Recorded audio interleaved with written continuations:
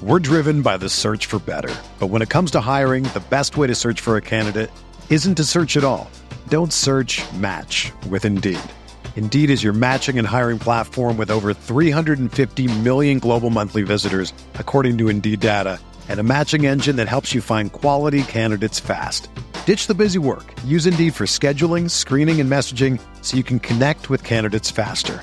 Leveraging over 140 million qualifications and preferences every day, Indeed's matching engine is constantly learning from your preferences, so the more you use Indeed, the better it gets.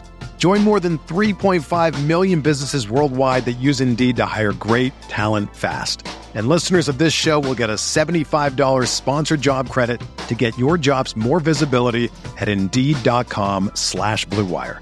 Just go to Indeed.com/Blue Wire right now and support our show by saying that you heard about Indeed on this podcast. That's Indeed.com/Blue Wire.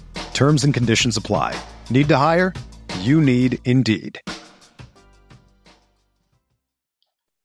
was gonna say, are you recording? I didn't see the thing pop up. Oh! Don't do that.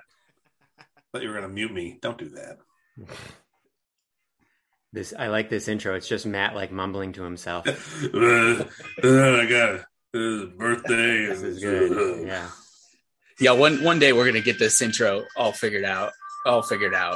The intro is still a work in progress, but we are two jocks in the schlub. I have my other jock, Matt Root, here with me in the schlub, Ethan Ertz. We have so much to get through today, so I'm going to do my best to keep us on track. This is the show for people who don't know. We have been merging beer, sports, baseball, mostly, and nonsense since 2001. It's the show where the segments are made up and the content 2001 doesn't matter since 2021. Oh my God. Yeah, we started this show when we were 11 years old. So yeah, we were recording the show before I even knew you guys. Yeah, exactly. I think Michael Schur and Joe Pods actually joke about that a lot. On their they do all the podcast. time. Yeah. They say we started 10 years before we were even born. Yeah. So. Yeah.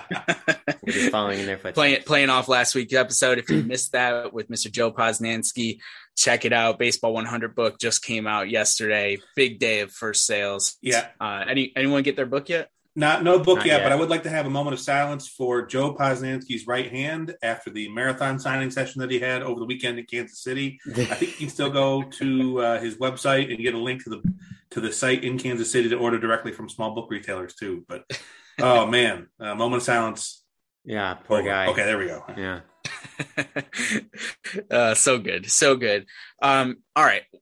We got a couple things before we got a guest coming on here real quick to talk a little bit of playoff preview for baseball. So I want to do a couple things here real quick.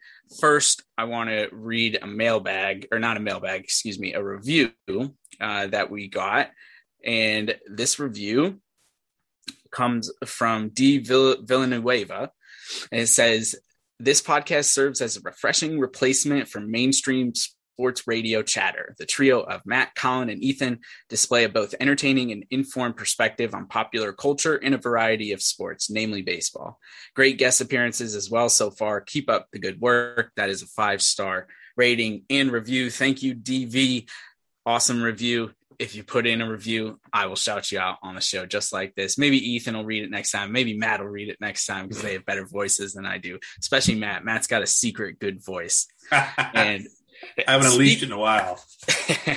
Yes, he's been waiting for a moment. But speaking of Matt Root, today is a big day because Matt Root joins the 32 Club. Welcome to the club, Mr. Root. How does it feel? Well, I was already joking with you earlier. I think I was flexing and pulled a muscle. So that's about how it feels right now. So, yeah, man. 32 years young. Another trip around the sun. He's feeling good, pretty good. And Matt, we didn't tell you this, but we have a little surprise for you. And it's courtesy of Mr. Ethan Ertz here. So, Ethan, I'm going to let you take it away. All right, here we go.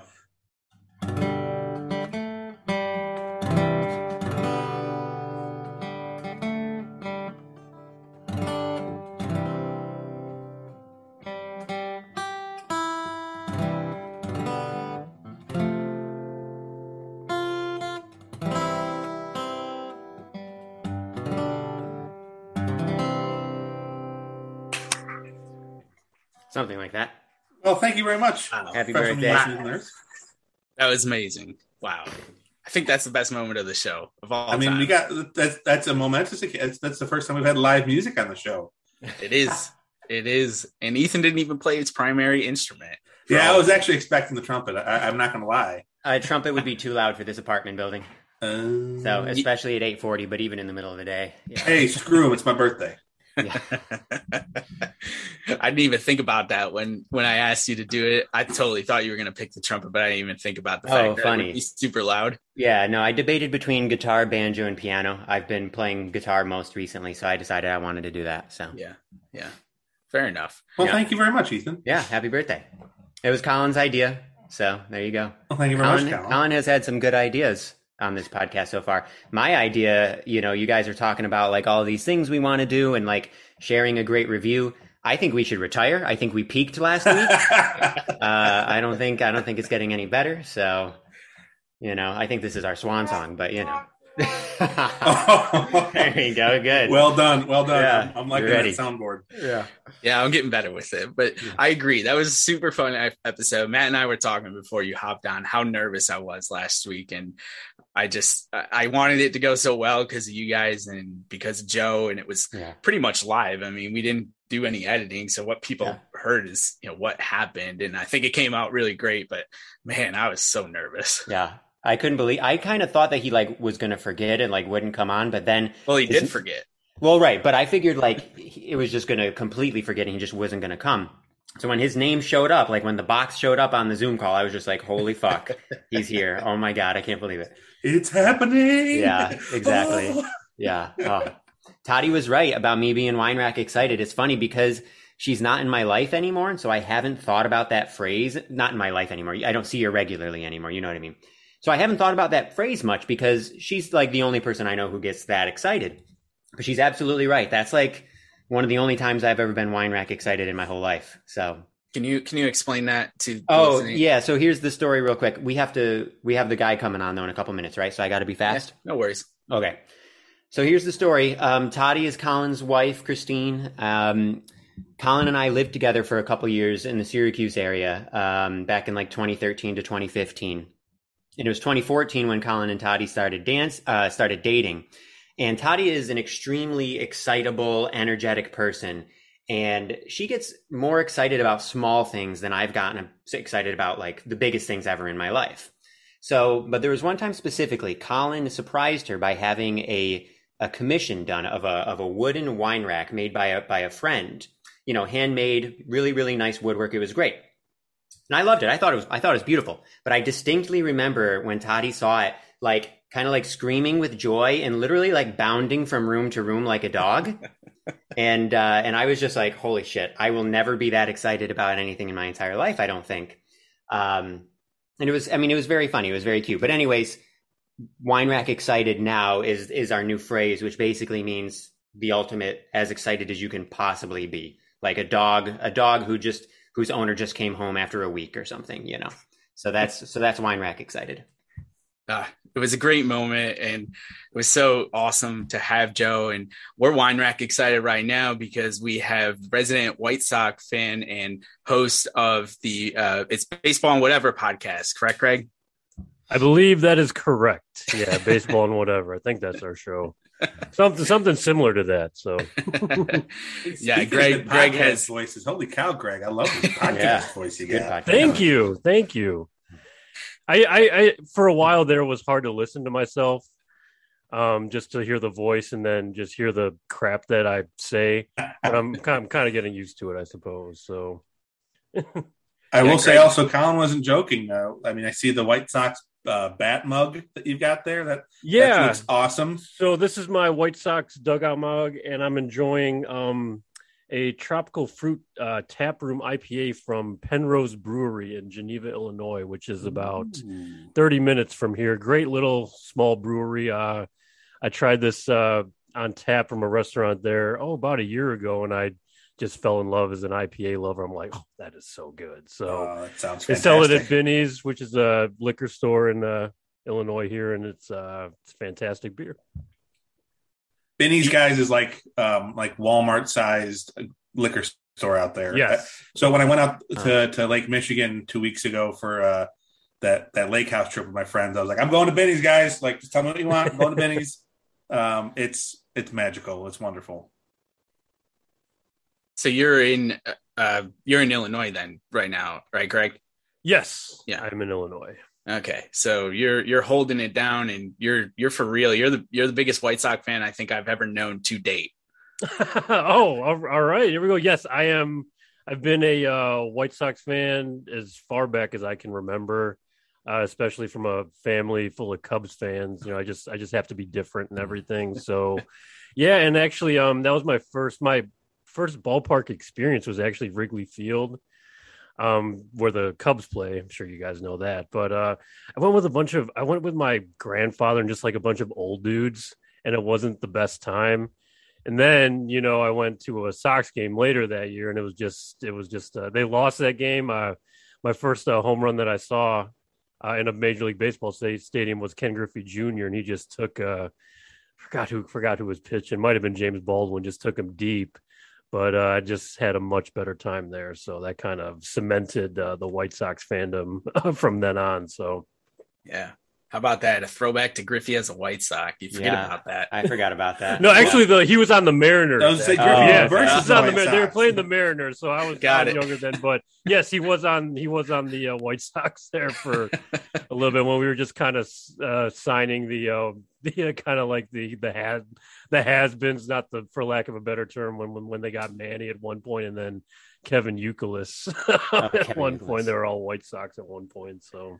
Yeah, we had Uke for a quick minute on the Yanks. That was a great experiment. Right. I think he made it 13 games and then hurt for the rest of the season. Yep. Yeah, that's right. It was really short. Yeah, I forget how many played with the White Sox, but actually, you will occasionally see a Kevin Youkilis T-shirt, Kevin Youkilis number 20 T-shirt at the grocery store or something, and you're like, "Hey, I remember that." So. So I want to start off my questions for you about the White Sox. I want to go to the topic that probably all three of us at least are thinking of. And Tony La Russa, yes, manager, and this team. So I'll give you my opinion on the White Sox. I think they're a good team. I think they've underachieved, and I think that has to do a lot with La Russa and the way that they play. Okay, interesting. And I understand that maybe their depth wasn't as strong as maybe it was anticipated, but I mean, to see the only reason that they're cakewalking into the playoffs right now is because that division is just horrendous. But yes, they don't scare the life out of the Yankees. They don't scare the life out of many teams, especially in the American League. And I just don't see anywhere where they have really taken off. And maybe it's just a natural growth thing.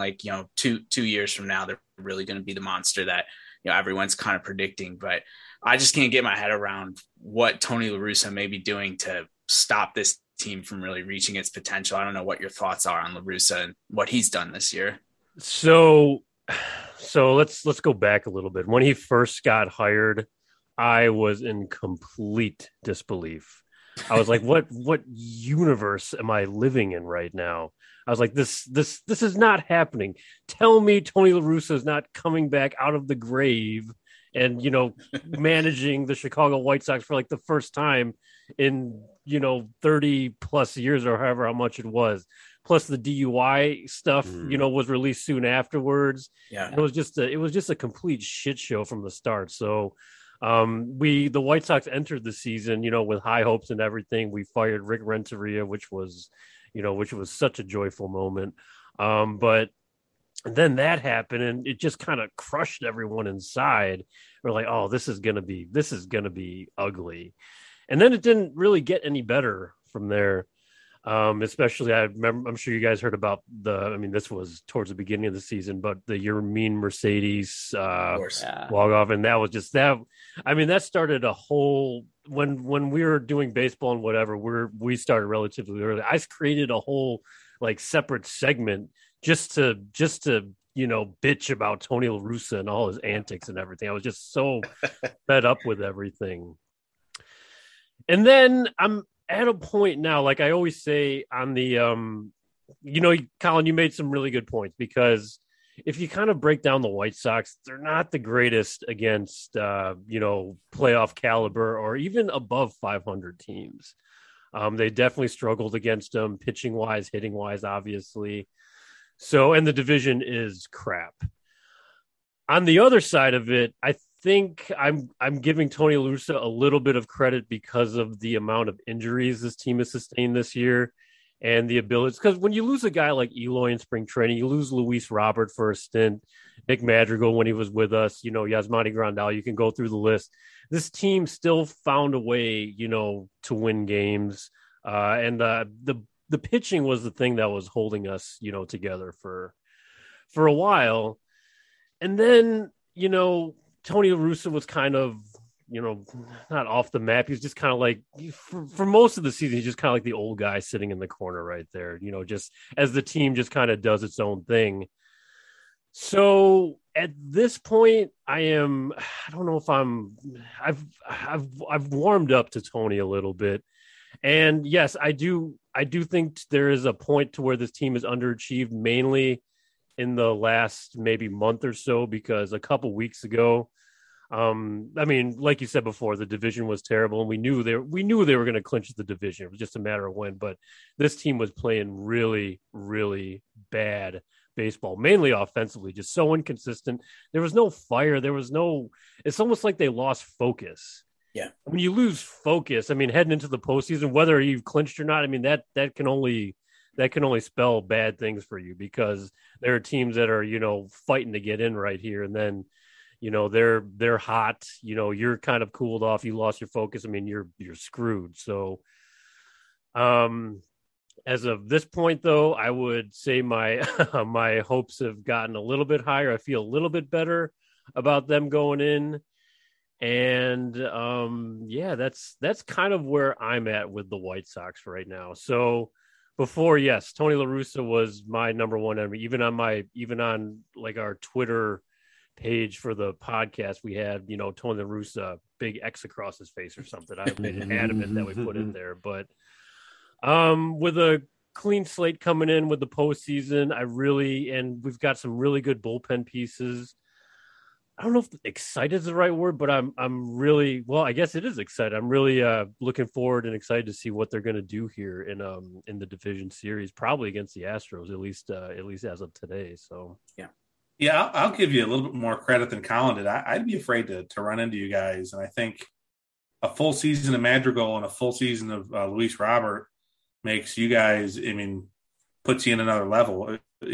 People forget how, Luis Robert only came on the scene last year. He was the AL Rookie of the Year runner-up and a Gold Glover, and has hit some truly monstrous home runs. Like, he's on the Giancarlo Stanton, Aaron Judge, Shohei Ohtani type level with some of the moonshots that he's hitting.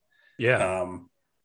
And then you add someone like Craig Kimbrell at the deadline. Now, I know it didn't really pan out the way you wanted to at the Field of Dreams game, even though you ended up winning, but that's still a 1-2 punch in the bullpen. That's scary. You've got a 7-inning game right now that, I'd say 95% of the time is locked up if you get to the eighth of the lead. Mm-hmm. So that's where, never mind the fact that you've got the MVP in Jose Abreu and Tim Anderson, who I feel like exists on high leverage, big time spotlight moments. I don't know. I mean, the Astros are the Yankees' kryptonite, but I wouldn't be all that happy to run into the White Sox in the playoffs either, even though we've had success against you in the regular season. Oh man, I don't have a question for you right now. I've got a kind of a stupid one for later, but holy shit. I'll ask one question. So this is also about Tony La Russa, but we don't need to go into like super ton of detail. But Greg, I'm just curious what it's like as like a true like diehard White Sox fan on the inside. So this is probably a couple months ago. I read a piece. I can't remember where. It might have been in The Athletic or somewhere. And they were talking about La Russa, and they were talking about how one of the things he does as a manager and did throughout his career was he will do whatever it takes for the team to sort of gel together, including like being the bad guy. Mm-hmm. And so this piece was positing that he has done that he has like maybe with like the Yermin Mercedes thing with like what he was saying in the media, which I thought was fucking insane, and I still think so. But there were people suggesting that maybe that's an example, but other examples too, that he is willing to sort of do something to really, really piss people off, but to like unify the team against him. Like he doesn't care if he's the bad guy, as long as the team is like unified in some way. Do you hear stuff about that like throughout the course of the year? Is that like a common narrative?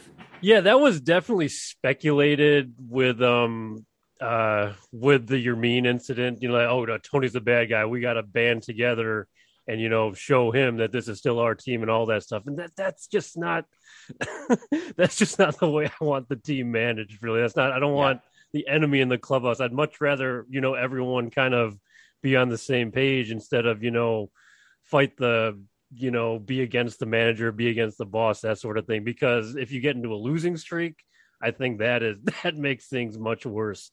But that's been kind of a narrative here at bits and pieces, but I would say not as much as we originally thought, because when he first got, you know, hired, there's obviously Tony La Russa, old school baseball manager, which we've seen, you know, definitely we've seen, you know, pieces of during the season.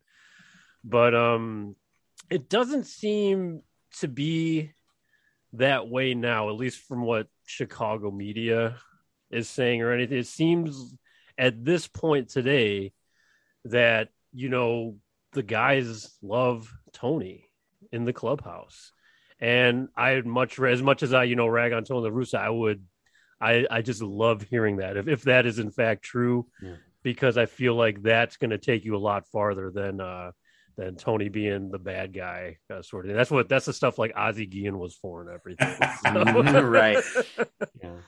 Now, for everyone, we're referencing the Yermin Mercedes incident. For those of you who aren't familiar, at the beginning of the season, the White Sox were absolutely crushing the Twins to the point where, which is becoming more common in baseball, the Twins didn't want to waste any more pitchers, so they put a position player in. They put, you know, someone who normally doesn't pitch in to just throw the ball over catcher? the plate. Yeah, it was like Astudillo. Astudillo. Yeah. Oh, yeah. Okay, well, backup catcher. That's an important. This is an important fact. I mean, he likes pitching. He's kind of an interesting character in and of himself.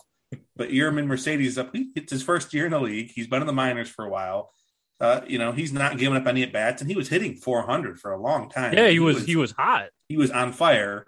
So in this kind of garbage innings, he hits a home run. He launches a home run on a 3-0 count, right? On a 3. Now, I mean, old curmudgeons get all upset about that. I'm of the mind that you never give up an at bat, and it's a game is still a game. And if he wants to take a swing for the fences, he takes a swing for the fences. And most importantly, so everybody was talking at the time about like, oh, the integrity of the game. Their backup catcher was pitching. Yeah, shut the fuck up. The integrity was gone. You dude. have put in your backup catcher to pitch in a Major League Baseball game, the and Twins you're made getting it a upset clown about show. Yes. Yeah, exactly. So the following it was night, already they throw behind him. Yeah. The relievers throw behind Yermin, and there's a big kerfuffle on the field. But yes, and Tony, and the big thing that got us is like Tony was okay with it. He's like, yes.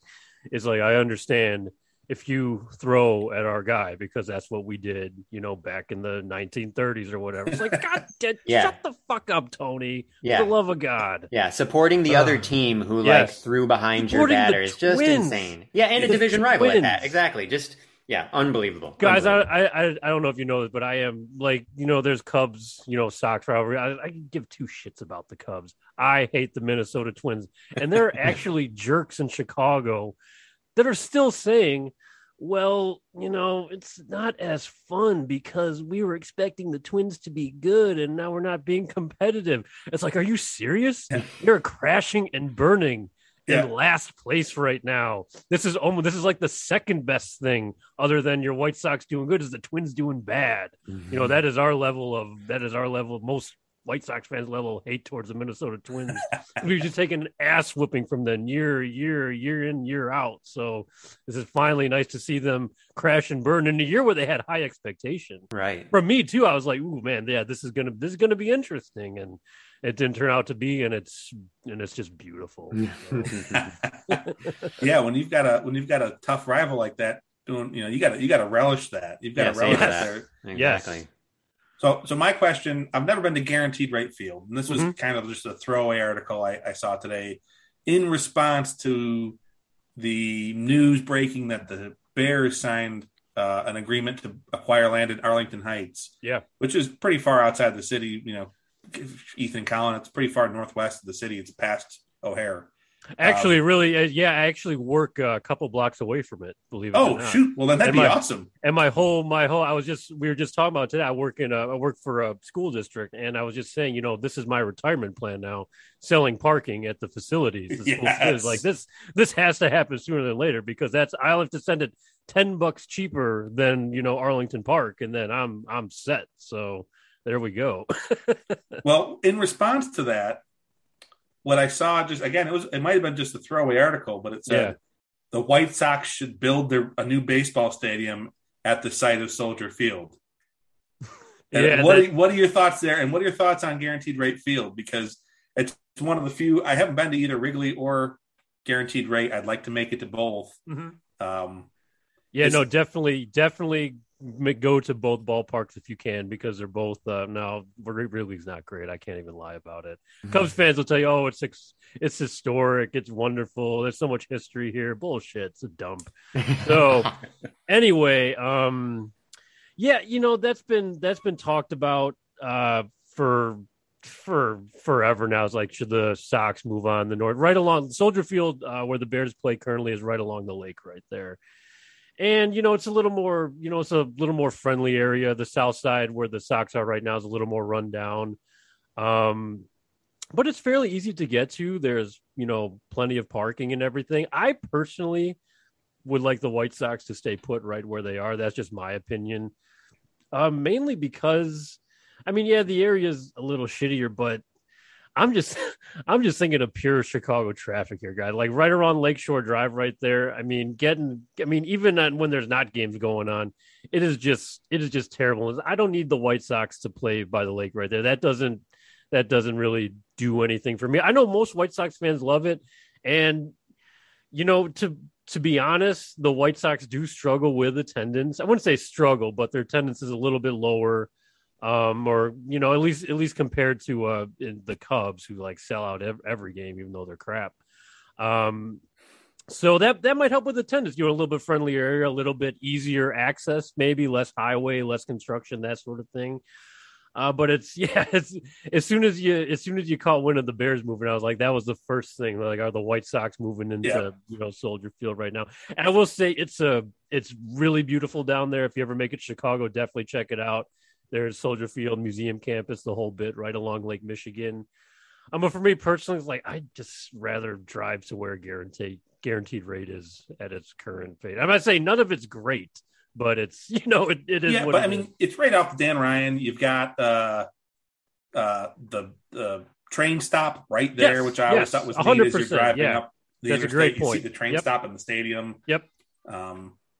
No, you're right. It's not a bad. I've never been inside. I've never experienced the field, and it's not one, at least in our sphere, that you hear talked about. It's not talked about as a good or a bad stadium. It's just kind of where the White Sox play. Yeah, it's kind of like, I don't know if cookie cutter is the right word. Maybe it is. It's just kind of like middle of the road stadium. And it's got a lot of good space. It's got a nice spacious concourse. It's got a great atmosphere. I'd say it's a pretty laid back ballpark. And it's not really that like intense in a bad way. It's electric when the Sox are doing good, obviously, but just during the midst of a baseball game, it's a nice place to hang out, good people there, and great food. So whereas Wrigley, you run into, Wrigley's, Wrigley, but you just, the amount of drunk fans you run into there is almost triple. Very near and dear friends of mine lived in Wrigleyville for about 5 years. Now, if you don't know, remember like being there and like they'd be like this like look of horror would come across their face. Like, oh shit, there's a baseball game tonight. Like, oh shit. Yeah. It's a very Wrigleyville's a very tight. They've built it up like crazy. There's restaurants, bars everywhere. There's no parking. You're pretty much on your own for parking if you don't take the train down there. But it's almost like Wrigleyville's almost like a city within the city. almost. It's kind of like its own little thing. And, they've really made it into like its own little community almost with, bars, restaurants, stores, the stadium, obviously, and all of that. So. Very cool. Well, I got one more thing for you, Greg, before we let you go here and we move on to our next segment. Obviously, the Sox are a lot to get in. Yeah. And so tell us and, tell the White Sox fans that we've picked up on this podcast through you, the White Sox win the World Series if they do what? And the White Sox fall short if they do what? White Sox will fall short. It might be the same. It might be the same answer for both. If they can't shorten the game for the start, how do I say this? It's I think it's the bullpen and the pitching for me, guys. It's the starting pitching and the bullpen. That's the answer I can give you now, because the hitting, for a while there was just so inconsistent that I really don't know what we're going to get right now. So hopefully they mash, obviously. Hopefully Luis Roberts hitting 500-foot bombs. But I think this is going to fall under how the starting pitching performs and how Tony manages the bullpen. Because right now we're trying to figure out what to do with Dallas Keuchel. He's probably not going to be on the division, the ALDS roster, because it's such a short series. We might be having, Raylo as a swingman a little bit. That's Ronaldo Lopez. So I think it's gonna be won or lost with starting pitching and just that bullpen management and how they perform. Obviously you got Hendricks right there. He's the closer. There was talks about, making him almost a 2-inning setup guy, but it's almost like it's too late to play around with stuff, I think. So we got guys in the roles. Let's just see how Tony sticks to them and how he uses some of those, middle of the road guys like Kopech and Garrett Crochet. See how they mix in when they come in, whether they have to come in early for the 4th, 5th, or 6th. It's just about managing all of that. And they always say Tony invented the modern bullpen use. Let's see if he can, stick to his whatever he created and win us a World Series here. So I think it's going to, fall a lot on that. Yeah. Well, I hope your confidence is high in Larissa's ability to manage all that stuff. Yeah, it's like here I am, say, oh yeah, the fate of the White Sox lies in Tony La Russa right here. I would feel more comfortable if the bats were, if I saw a little bit more from the bats, because right now I don't know what to expect from the offense. But if they come out mashing, I think I'll feel a hell of a lot better. If I can get like 8 innings out of Lance Lynn for game 1 or game 2 or something like that and relieve that bullpen, I'm just like, yeah, I'm going to feel a little bit better about that. So absolutely. Well, we definitely wish you the best. And if the Yanks and the Sox end up matching up in the LCS, we'll have you back on. If the Sox make the World Series, we'll have you back on. Yeah, I'd love to come back World Series preview. So, but thank you so much for taking the time. And like I said, good luck with the White Sox this postseason. Hey, I appreciate it, guys. Thanks for having me. Yeah, thanks, Greg. Thanks, Greg. All right, we'll see you. We're driven by the search for better. But when it comes to hiring, the best way to search for a candidate isn't to search at all. Don't search, match with Indeed. Indeed is your matching and hiring platform with over 350 million global monthly visitors, according to Indeed data, and a matching engine that helps you find quality candidates fast. Ditch the busy work. Use Indeed for scheduling, screening, and messaging so you can connect with candidates faster. Leveraging over 140 million qualifications and preferences every day, Indeed's matching engine is constantly learning from your preferences, so the more you use Indeed, the better it gets. Join more than 3.5 million businesses worldwide that use Indeed to hire great talent fast. And listeners of this show will get a $75 sponsored job credit to get your jobs more visibility at Indeed.com/Blue Wire. Just go to Indeed.com/Blue Wire right now and support our show by saying that you heard about Indeed on this podcast. That's Indeed.com/Blue Wire. Terms and conditions apply. Need to hire? You need Indeed. Whether you're a world-class athlete or a podcaster like me, we all understand the importance of mental and physical well-being and proper recovery for top-notch performance. That's why I'm excited that Unified Healing is sponsoring this podcast. Unified Healing is a new and super innovative global network of wellness centers powered by Energy Enhancement System, or EE System. If you haven't heard of the EE System, you'll want to listen up. This technology promotes wellness, deep relaxation, purification, and rejuvenation. In hundreds of locations across the globe, access to a center is easy and affordable. Interested in experiencing the EE System technology for yourself? Go to unifiedhealing.com/bluewire to learn more and find a center near you. That's unifydhealing.com/bluewire. No material or testimonials on the Unified Healing website are intended to be viewed as medical advice or a substitute for professional medical advice, diagnosis, or treatment. Always seek the advice of your physician or other qualified healthcare provider with any questions you may have regarding a medical condition or treatment and before undertaking a new healthcare regimen, including EE System. Alrighty, boys.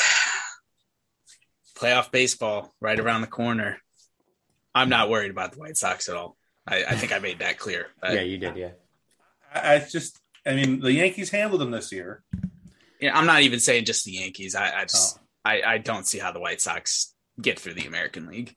I mean, I'd love to see them beat the Astros, though. That would be great. I would love that. Yeah, well, I mean, I want nothing to do with the Astros, so that's like the complete opposite feeling that I have toward the Astros. So yeah, if they can beat the Astros and the Yankees can somehow make it to the ALCS, and play the White Sox, then I feel really good about the Yankees' chances to get to the World Series.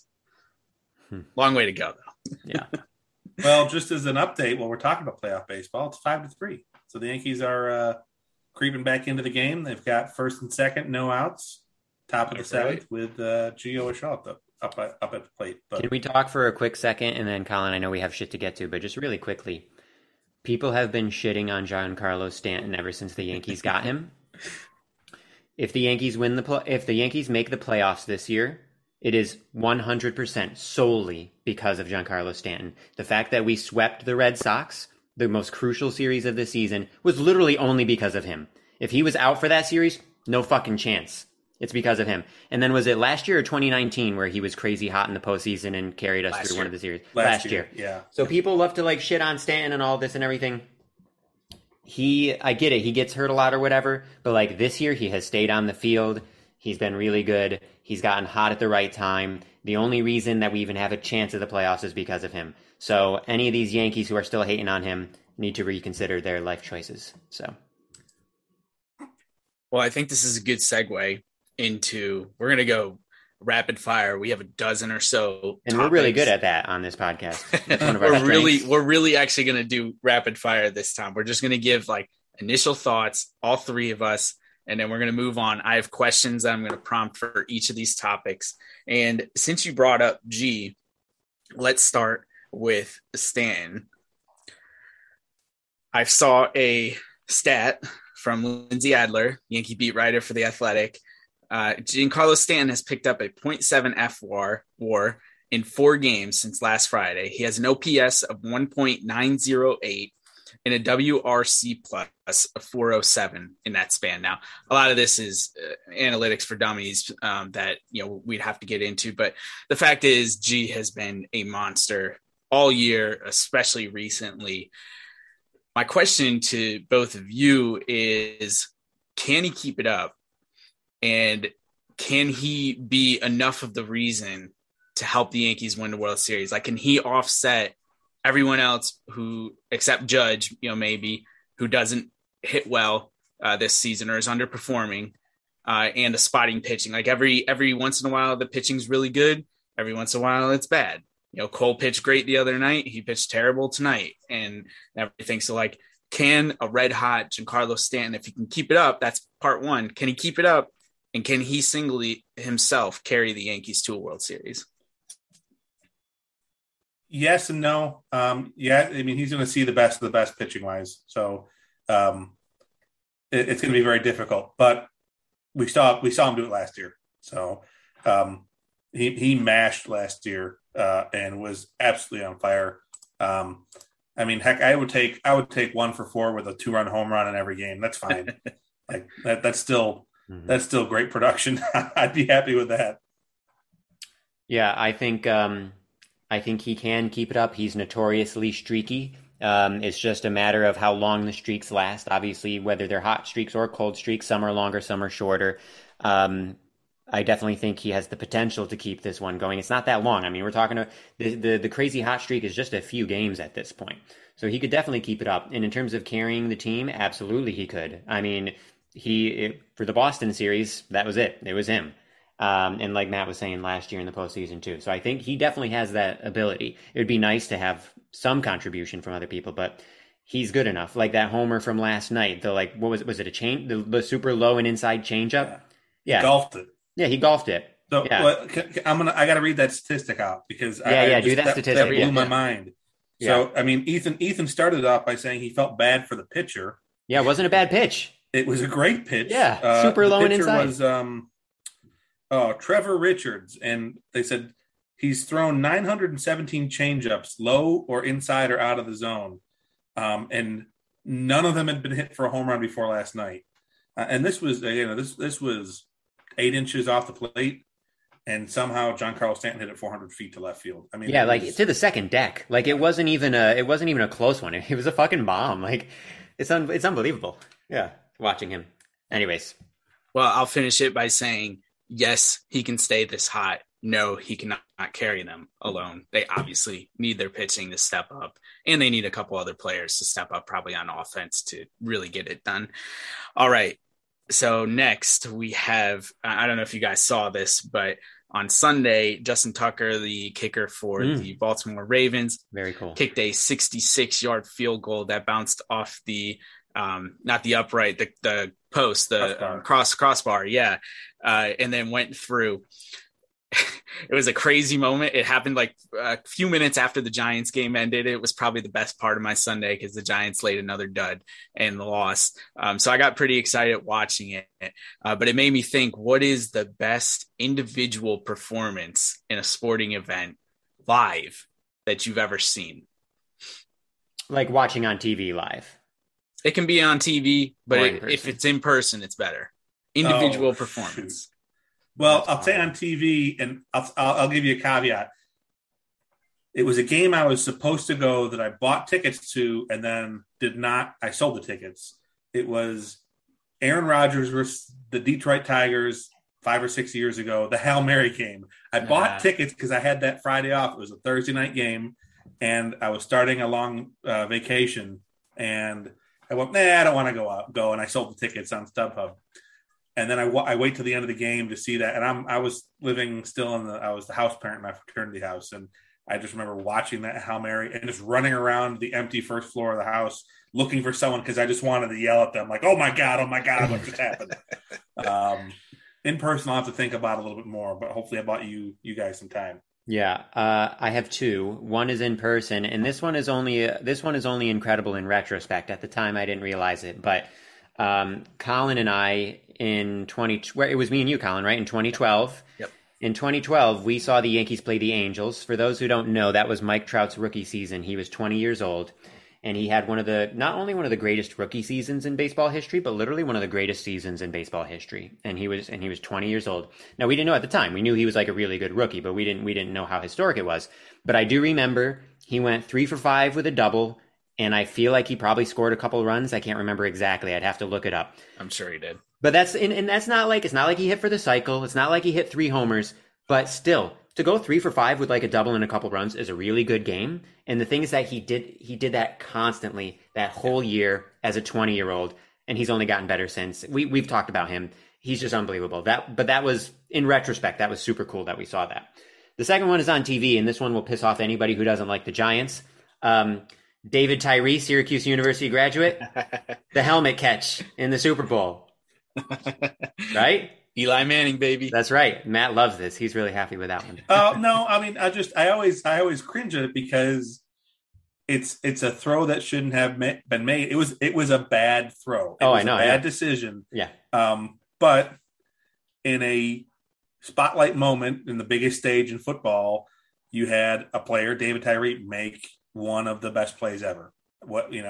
I'd say I still count that as more impressive than the OBJ recliner. I'm going to catch the ball one-handed catch, because I chalked it up to OBJ doesn't make that catch if he's not wearing super tacky gloves. Oh yeah, that's but the Tyreek catch was even more spectacular because he didn't have the ball. I mean, he pinned it on his helmet. Like, that's a good one, Ethan. That is a good one. But damn Giants fans. Yeah, that's pretty incredible. In person, I've been fortunate. If this podcast goes long enough, eventually you'll hear about all the live games that I've been to, football, baseball specifically. I've been to some really incredible games, but I will say the best individual performance I saw was the previous long field goal against my Giants a couple of years ago in Carolina. Graham Gano, the current Giants kicker, kicked a walk-off 63-yard field goal right in the end zone where I was sitting. I was so devastated. Saquon played great. OBJ played really great that day. Eli even played decent. And the Giants ended up falling to like 2-7 on the year, or some, crap record like that, like they always do. But I think that ball probably went 66, 67 yards. Like, it had distance. It cleared the field goal post by a few feet at least. Wow. I'm surprised none of us said the Jeter walk-off. Oh yeah, that's a good point. At our game, it was a cool moment, but it was a meaningless game. Yeah, it's not they an weren't making the playoffs. Achievement But it was a great moment. It was a great moment. I mean, that was incredible to be there for that. Yeah, that was exhilarating. That was the most exhilarating sports moment that I've been there live for, definitely. But, that's a different question. We could do that next time because I have a good one for that too. But we will move on. Ooh, this is a good one. Our friend Shohei Ohtani is in the news, and he recently had a media session where he said the following quote: "I really like this team. I love the fans and the atmosphere as a team, but more than that, I want to win. That's the biggest thing for me. I'll leave it at that." Shohei Ohtani remains under contract with the Angels until after the 2023 season. Do we think that he's thinking, man, I made a mistake by only trying to select teams on the West Coast? I could be a New York Yankee right now. Is he going to leave the Angels after 2023 if they can't turn it around? Yeah, he'll leave the Angels, but he won't go to the Yankees. Dodgers to the Giants. Look at that right now. Yes, you can just stay on the way. I don't expect the Giants to last, but the Dodgers are probably going to continue to be good. And if he still wants to stay on the West Coast, just go to the Dodgers. And price doesn't matter to them. Like, they're, they spend as much as they want. But yeah, I wouldn't be surprised. I think that's right. Yeah, if the Angels are still mediocre in a couple of years, I think he's gone. I mean, he did come back and he walked that back, right? He did say, I don't want, that's not saying me, that's not me saying I want to leave. Right. But that's how I feel about the team. He had some kind of qualifier to it, but it's tough. I mean, Rendon played below expectations. Yeah, I mean, didn't they give him an insanely huge contract? Wasn't it 7 years and $245 million or something like that? It was big. Yeah. Basically, after they missed out on Cole, they gave that deal to Rendon. Yeah, and he's been a total fucking bust. Yeah, and he wasn't good enough to warrant that. Pujols had a messy exit. Oh God.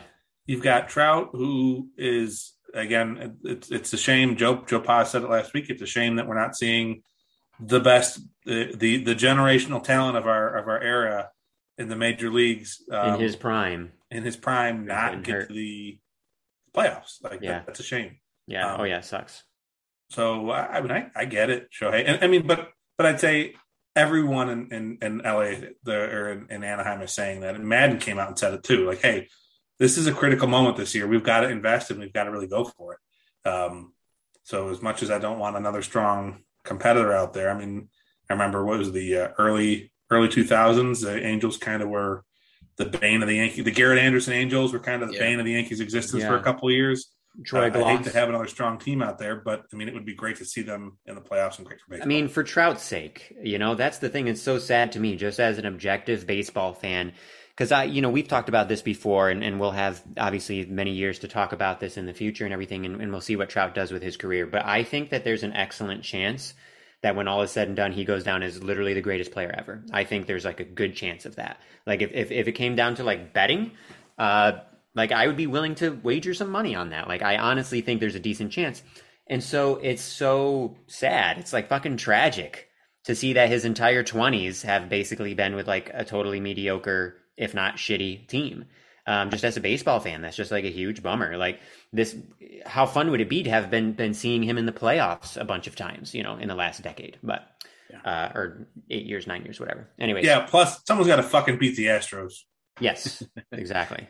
Yeah, the A's can't do it, so let's move on to the Angels. And Mariners might be the team to do it. We'll see. We got a mailbag with the Mariners coming up, so stay tuned for that. I think the follow-up question, something to ponder, is if 2023 rolls around, Ohtani leaves, and the Angels aren't showing any sign of getting better, is Trout asking to leave after that, even though he's locked up for a pretty long time? And he's locked up forever. I mean, didn't he sign like a 13-year deal? Yeah. Yeah. But I mean, you know, eventually if he it's demands wear a on trade. you. I mean, it's just something to ponder. You know, that's the follow up to all this. Yeah, that he could pull an Aaron Rodgers and you know, I'm not going to show up to spring training or I'll just retire. Get me off this team. Yeah. Yep. Or Ben Simmons. You know, they all do it these days. But let's stick with football. We have a fun one here for Ohio State fans. Ohio State, you know, always drama, whether it's Urban Meyer before or, you know, the current regime. They had a player quit mid-game on Saturday. And after he quit, he went straight to Twitter, which is, you know, what all people do. Hilarious. You know, they're making good decisions in life. His first tweet was innocent enough. It said, "Good luck to my teammates," 100 after that. And luck was spelled Lucc. The next one was posted and quickly deleted. It said, "Fuck Ohio State." Amazing. So my question to you fellas is, what would be the best way to publicly embarrass somebody like that? Like, is there a better way to do it than what Pope just pulled off? To like walk off the field in the middle of a game and then tweet "fuck this team." Yeah. I don't know if you can beat that. I don't know if you can. That's pretty amazing. I mean, I think the only way he could upstage that is if he was actually on the field and tweeting, like pretended to tackle a guy or something and just let him go, like, and then take his helmet off and give him just like walk give him off. a couple penalties first and then leave. You know. Yeah. Now he was mad because he was subbed out and he was trying to sub back in and was told to stay on the sideline. Like, dude, you're playing Akron. Like, come on. Like, calm down. It's Akron. You're going to put up 70 on them anyway. It's probably a good chance after your first quarter of domination for them to let the scrubs get some time in, you know, bro, the future generations. I mean, your coach talked about you at the beginning of the year as part of the core of the linebacking core, like the crew. So, man, I mean, is he permanently gone? He's gone. He's done. Yeah, and they're not taking him back. He's not going to try to come back. It's over. He's keeping it. They gave him a scholarship. Actually, they let him keep that. I was going to say in this era of transfers, he'll transfer to another team pretty seamlessly and probably play next year with a transfer portal. So. I can see that causing more headaches for players and coaches in the future. I'd say the place where I've noticed more of that turmoil is in college basketball, not as much college football. But heck, the starter for the Orange last weekend was a Mississippi State transfer, so starting quarterback, I should say. So I veered way off topic. Come back in. What do you guys think? Is there any other embarrassing way you could do it? I don't have any. I mean, maybe he could he could drop trowel on the field or something. But take a big dump on the Buckeye, Brutus Buckeye or something. I don't know. But within reason, like that seems like pretty much impossible, right? Yeah. So, but within reason, like walking off in the middle of the game and then tweeting "fuck this team" is, I don't know, realistic. I don't know if there are any realistic scenarios that are better than that. But if I come up with any, I will mention them on future pods, because anybody who knows me knows that I revel in outlandishness and outrageousness and things that make people uncomfortable or offended. So if I can come up with something, I will. He threw his pads into the stands, right? I think I read that. I think so, yeah. Yeah, he took his pads off and threw them up into the stands. So, I mean, he did a pretty good job there. Yeah. He must That's have awesome. had this planned. It's so funny. That's amazing. Yeah. All right, Wow. we got a couple more, and then we got a mailbag to finish this out today. So this one is a crossover. Jazz Chisholm for the Miami Marlins. I don't know if you guys saw this or last week or late last week. He did a Euro step, which is a basketball move made popular by Ginobili in the NBA after he homered versus the Nationals. Later, I don't know if it was that same game or the next game, Nats pitcher Josh Rogers struck out Jazz, and he did the Euro step off the mound as a way to troll him back. It was all in good fun. There was no, the whole everyone's got to clear benches and things like that. LeBron ended up tweeting about it, said it was really cool and everything. And it got me thinking about, crossovers into different sports and what we could see and, how, maybe we can make baseball much more interesting if we just steal things from other sports. Like, what else do you guys think if we'll just stick with baseball? Like, what could we take from other sports that would make baseball more interesting if we started doing it today? Team touchdown celebrations behind home plate after home runs. That's a good one. I was going to say, well, sorry, Matt, do you have another you want to say? No, keep going. So one I was thinking of is, so NHL players are like the best trash talkers of all time. Yes. Those of you who haven't ever done this, go to YouTube and just search NHL trash talk. They are fucking hilarious. They're brilliant.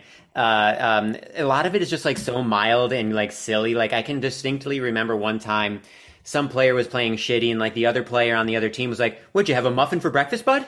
And the way that he said it, it was just, and there were a bunch that were like that. But the way that they're delivered, it's just so fucking funny. But the thing is there are big compilations of these. There's enough.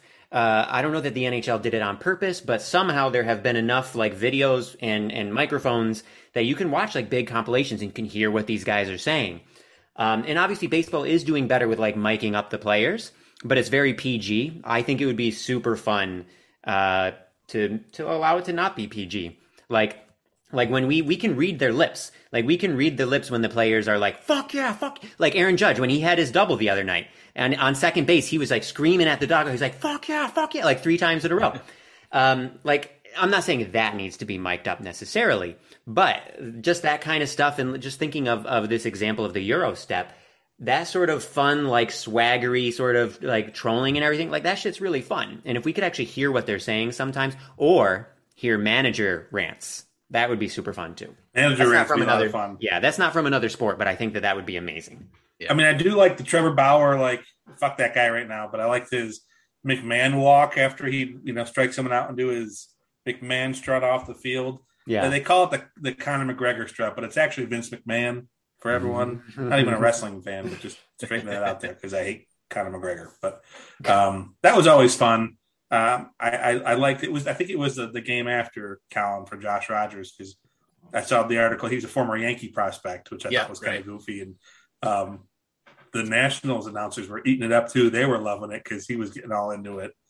So yeah, what do you have in mind, Colin?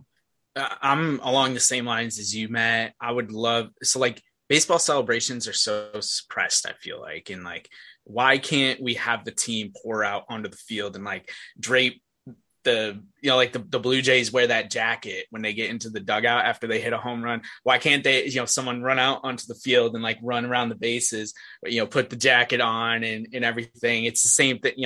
I get it. It's different. When you score, well, no, it's the same. When you score a touchdown, the play's dead. When you hit a home run, the play's dead. Essentially, who cares if they're running, past you like a Dallas Braden thing, you're going to get all mad and yell at A-Rod. But for me, it would be, let's have more celebrations, like they do in football, where more people are spilling out onto the field and, celebrate doing something really freaking hard. It's ridiculously hard to hit a home run. So let's fucking celebrate it. Too often it's confined to the dugout. I mean, you had, there were some good ones like the Toe Night Show, right? Where for everyone who's not familiar, the Ronald Torreyes, he's a utility infielder on the Phillies now, but he was on the Yankees, and he would get on someone's shoulder and pretend he was a cameraman, and he would interview the guys or fake interview them. Or mean, the Red Sox laundry cart stuff was fun. Those are the Padres have had some really really creative celebrations. I like that kind of stuff. I like hearing about how Nestor Cortez took the team to a pet store because he said they needed a mascot and they bought a turtle. Like, that's great. Guess what? I could have also told them that the Canadian border wouldn't let the turtle into Canada, but they found that out the hard way. But Bronxy the Turtle's great. I love those stories. You know, it's kind of like, to lesser, I mean, remember the Rally Monkey 10 years ago in LA? Like, those kind of things, I think they're kooky, they're wacky, they're off the wall, but they make it so much more fun. Do the same thing with celebrations. Yeah. All right. Last topic before we get into the mailbag. I've got some audio to play for you guys because we're sophisticated on this podcast now. I don't know if you guys have heard this, but I'm going to play the audio first, and then we'll go from there. Dave from Basketball Digest. Kevin, KD, why do people call you KD? Can I call you KD? Or? Yeah. Okay. My first name is Kevin. Right. And my last name is Durant with a D. KD. All right. For those who don't know, that was Nets Media Day. That was Kevin Durant answering a question from David Letterman, who was posing as a media reporter at Media Day. I love that interaction. I love that KD. I'm sure KD knew who that was that asked the question because it was in person. And I love the part when Letterman's like, I should write that down. After he says, my first name's Kevin. So that part's great. But it just got me. I just thought it was so amazing and so much fun. But I was thinking, like, if you had the opportunity to ask a question to somebody like Kevin Durant in a goofy way like that, like, what type of question would you ask them? I mean, the KD thing, I think is just so brilliant. It's so simple, but hilarious. But if I was specifically talking to KD, I'll start this one. I would ask him how come he answered a girl on his burner about some BS, but he's never answered a tweet from me when I've asked him to play one-on-one about 100 times throughout my life. So that would be my question for KD. How about you guys? I've got one. Well, so first of all, I knew I recognized Letterman's voice. I didn't realize it was him. So that's awesome. That's really hilarious. At first I thought it was just like some huge moron. I didn't realize it was Letterman, but that's great. I would probably ask something along the lines of like, what's your go-to munchie when you're stoned? That's probably what I would be curious. That's like the first one that came to my mind, you know, or are you salty or a sweet guy? What's your order? What do you go for? You know, that kind of thing. Yeah. Ethan, we're on the same page because mine was food related too. I would just try and think like, I don't know, what's your favorite Saturday morning sugary breakfast cereal, or like, you know, like in the vein of CC Sabathia, you know, eating a whole box of Captain Crunch, or shoot, I just had another good one in mind too. Is a burrito a sandwich? Like that's never been settled to me. I'd say no, it's not a sandwich. Kevin Durant, I want to know, do you think a burrito is a sandwich? That's a good one. Well, I'll clip this up and we can send this to him on his Twitter, and we'll see if he answers. I'm sure he will. The questions. All right. So let's move into our mailbag. We got 2 questions, one that'll probably take way less time than the other, and we'll wrap this up for this week. The first question comes from my lovely wife, Toddy, who wrote into the Facebook mailbag and asked what our favorite pumpkin beer was. I saw that. I'll go really quickly and then I'll let Matt go because I know he has a lot of thoughts on this. Pumpkin, that's my favorite. I'm not crazy about pumpkin beer, but pumpkin is really, really good. That's my favorite by far. Toddy, I'm sorry, there is no such thing as a good pumpkin beer. I don't need no pumpkins or yams or squash in a beer.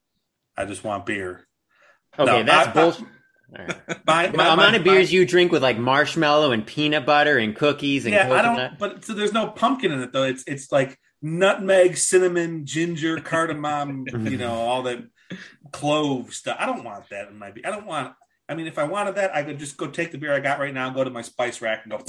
It's not actual pumpkin that they're putting in it. It's pumpkin flavoring or pumpkin pie flavoring, and it's not my jam. But I will say, there are a couple I do enjoy. Dogfish Head makes one called Pumpkin, and it's just a brown ale with pumpkin added, and that's very tasty. It's very, very good. It's one of my go-tos if I'm thinking of pumpkin beer. And then there's a brewery in Minneapolis, in St. Louis called Schlafly that makes a pumpkin beer that's just tasty. I did not realize that Toddy had such a fondness for pumpkin beers. I went out of my way to get sometime listeners, Jay and Mary Landry, a pumpkin beer a couple weeks ago in New York. I could have gotten Toddy some too. It was like a vanilla latte pumpkin beer from Resurgence Brewing in Buffalo. I found a 4-pack, got it to Jay. He said it was one of the best beers he's had at the state fair. I could have gotten some for Toddy too. My apologies, Toddy. But not to say that there aren't good beers out there, and my taste is not universal. People are going to like things I don't like, and I'm going to like things they don't like. But pumpkin's not for me. But Toddy, I got you. I'll find you some good ones. For me, it's been a long time since I've had any pumpkin beer, but I'm with Kyle. Back when I would drink pumpkin beer, I did really love Pumpkin. I do wonder if I would like it now, because the thing that was so great about Pumpkin is that to me it really did literally taste like pumpkin pie, like literally. But these days, as Matt knows, because Matt and I have tried various like fancy stouts together, and they're too sweet for me nowadays. I want to love all of like your crazy fancy sweet stouts, but they're just way too sweet for me. And so I wonder if Pumpkin would be like that nowadays too. But Pumpkin was my answer. So Pumpkin, Ethan, they've expanded the line. So now there's a King, which is pumpkin aged in rum barrels. Oh, interesting. And then there's a cold brew coffee pumpkin. Huh. So they're expanding that. And then they also Southern Tier is who brews Pumpkin. They're in Lakewood, New York, down near Erie. Really good brewery, really good regional brewery, solid beers. They expanded the line a couple years ago and added a beer called Warlock, which is a pumpkin pie stout. Yeah, I tried that one. Which was also, again, not my thing, but, pretty tasty. I think the reason I like Pumpkin from Dogfish Head is because it doesn't taste like pumpkin pie. It just tastes like a brown ale with some pumpkin. But you will see there are some other places that do like yam beers instead of pumpkin beers for the fall. It's its own kind of weird subset of categories. I've got a really good friend in Cleveland who's a big guy in the beer scene who like goes nuts for pumpkin beers every year. If you can find like a unique, weird barrel-aged pumpkin beer from the other side of the country, he's always up to try it out. I don't know. Pumpkin bread, pumpkin pie, small quantities for me. Give me a half a slice of pumpkin pie. That's good. Interesting. I didn't know that about you. Okay. I love pumpkin pie. All right. Good question, Toddy. Thank you. All right. Very good. We are on to the final question. We are going to finally wrap up this episode. Oh yeah. People clapping. There we go. Very nice. All right. So Brother Dan, shout out, has a question for us. Shout out for Brother Dan getting married this weekend to Yay, Kayla. Dan and Kayla. Congratulations. Yeah, we'll give a proper round of applause for that. There we go. And then he simply wanted to know, can the Mariners crash this party? They're half game out going into today. I don't think they play until 10 o'clock tonight. So we won't know during this recording if they can actually, claim a spot going into tomorrow. But can the Mariners, get in, all things considered, having the mighty Red Sox, the mighty Yankees, even the Athletics, who I think everyone thought was the second best team in the West all season. Can the Mariners pull it off? Is it 1995 all over again? I'd love it if they do. I just don't know if they've got. I mean, they're on a nice little streak now. I just don't know if they've got the firepower to sustain it. But I haven't looked at is who they play their final series. Yeah, that's what I'm wondering. Who are they playing? So they've got the A's this week.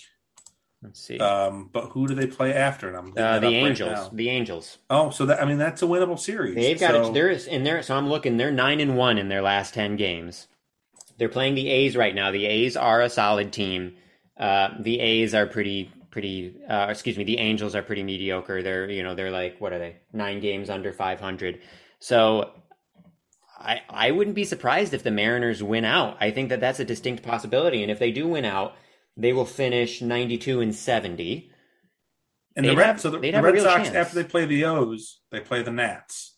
And so I'm the not Red going Sox good. The Nats are horrible. But I'm not going to chalk it up to an automatic win, even though the Nats got rid of Scherzer and Turner and everyone good on the team. Oh, but we should talk about Juan Soto next time because he's having a truly historic year. It's incredible. We'll do that next time.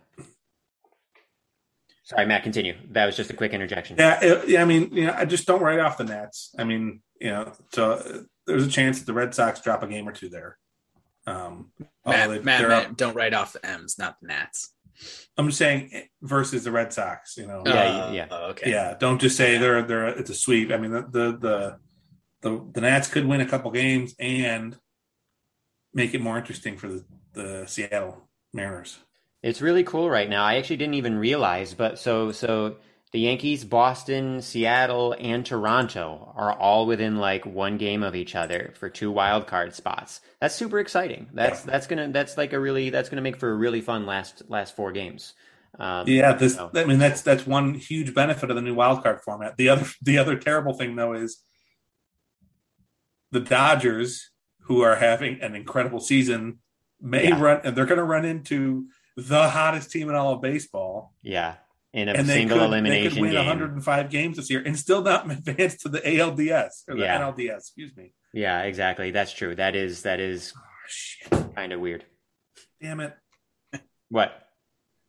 Bo Bichette just hit a home run. Oh.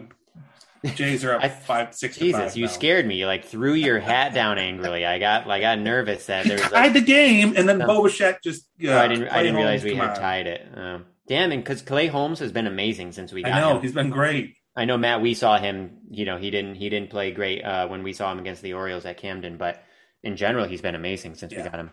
Anyways, Mariners, that would be super interesting. That'd be really cool. It's going to be a great race these last few days. Yeah. I would love to see the Mariners something different. Obviously, I would love to see the Yankees. By the time we record next week, we'll already have the result of the American League wildcard game, so we'll know what the division series. We'll be happy or depressed, one of the two. Okay.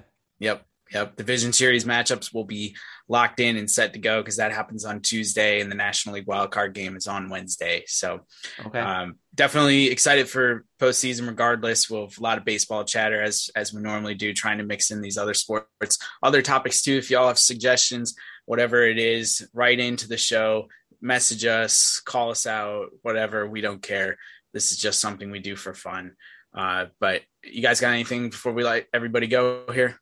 Shout out to the commish and Jim and Shari Ertz. They wished me a happy birthday today. I think Shari Ertz was like the third person of the day to get in there. So so shout out, thank you very much. It was a good nice a nice thing to wake up to. And Colin, I'll say Ethan and we invented a new term. Ethan, can I say this in the podcast? When I misheard you at the Orioles game. Yeah. Oh, yeah. Definitely do it. Yeah. I forgot. Yeah. Shari sarcasm is if Ethan's mom is being sarcastic, it's sharkastic or sharkasm. Yeah. And now, but the specific thing with sharkasm is, so those who know me well, this is not a surprise because I'm basically my mom.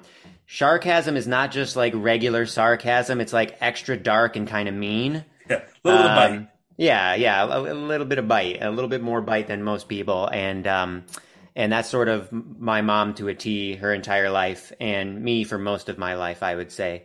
I'm a little mellower these days, but yeah, so sharkastic. I misheard Ethan, and I was like, "Did you just say sharkasm?" Because that's brilliant. That is so good. If you did, yeah, and I didn't say that, but yeah, like yeah, it was good. That was funny. Yeah, cool. Yes. So good. Well, thank you, boys. Appreciate it. As always, we are Two Jocks and a Schlub. We are back next week. Shout out Penn State, number 4 in the country. Big game on Saturday. Let's go, baby. Shout out Steve. Happy birthday, Steve. Shout out Nefesh Mountain, a Jewish bluegrass band that I love.